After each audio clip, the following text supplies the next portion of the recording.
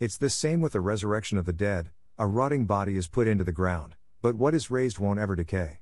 It's degraded when it's put into the ground, but it's raised in glory. It's weak when it's put into the ground, but it's raised in power. It's a physical body when it's put into the ground, but it's raised as a spiritual body. If there's a physical body, there's also a spiritual body.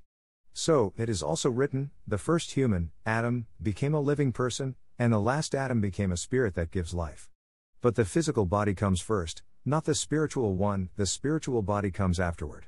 The first human was from the earth made from dust, the second human is from heaven. The nature of the person made of dust is shared by people who are made of dust, and the nature of the heavenly person is shared by heavenly people.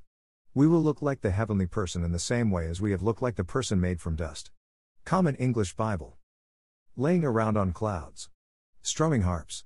Perhaps chanting. Maybe an angel choir. Ethereal. Yes, quite disembodied. That's the stereotypical idea when it comes to the afterlife for many people.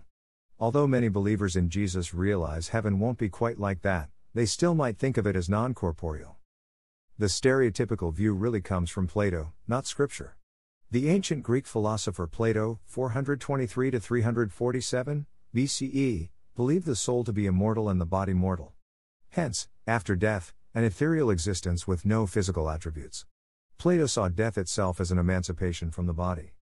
A New Testament understanding of the body is that it's perishable and will die. However, the body will be resurrected and become permanently imperishable. Just as Christ died and rose again, so shall we. Since Jesus was raised to new life with an actual spiritual body, complete with the scars of crucifixion, so humanity is raised to new life, not without a body but with a renewed one, and will be fit to exist with God forever. All the fullness of deity lives in Christ's body. Colossians 2:9, Seb. This all might seem like theological trivia or quibbling over philosophical musings.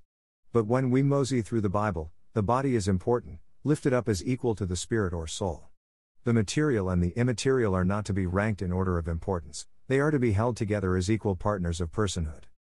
The Lord God formed a man from the dust of the ground and breathed into his nostrils the breath of life, and the man became a living being. Genesis 2:7, NIV. Body and soul belong together like a hand and a glove, like biscuits and gravy, or like copy and paste, Calvin and Hobbes, cupcakes and frosting, the moon and the stars, gin and tonic, bacon and anything, and, well, like Adam and Eve. Care of both the material and immaterial dimensions of personhood are vital and necessary. Our bodies are the vehicles in which we do the will of God in the world.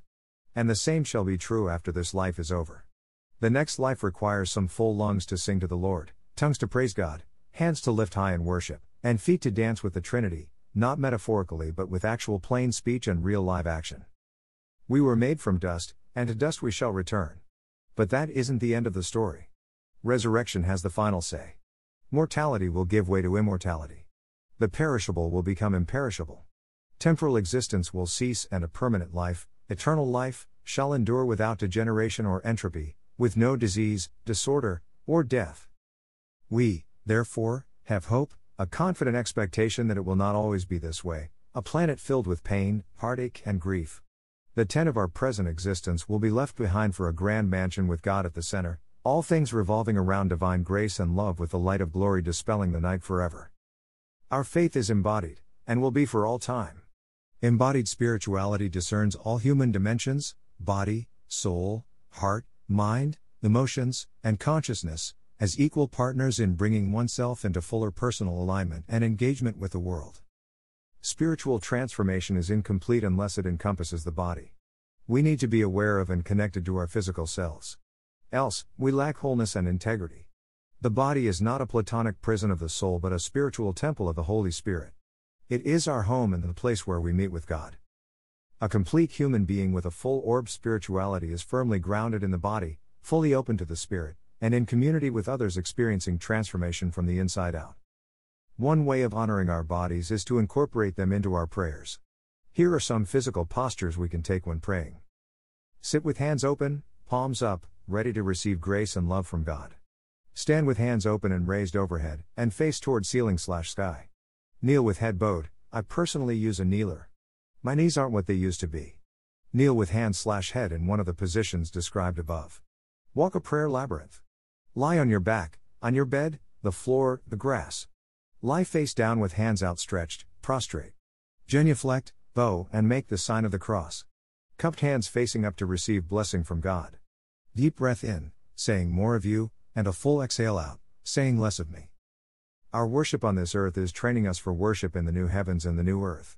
Paying attention to our bodies is good spiritual sense, not to mention being thoroughly biblical.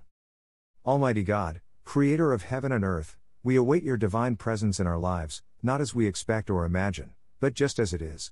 We allow and invite all the ministry of your Spirit into our lives. We accept whatever you give to us or withhold from us as a gift. And we will attend to our bodies and care for them as faithful stewards of this flesh and blood existence, through Jesus Christ our Lord. Amen.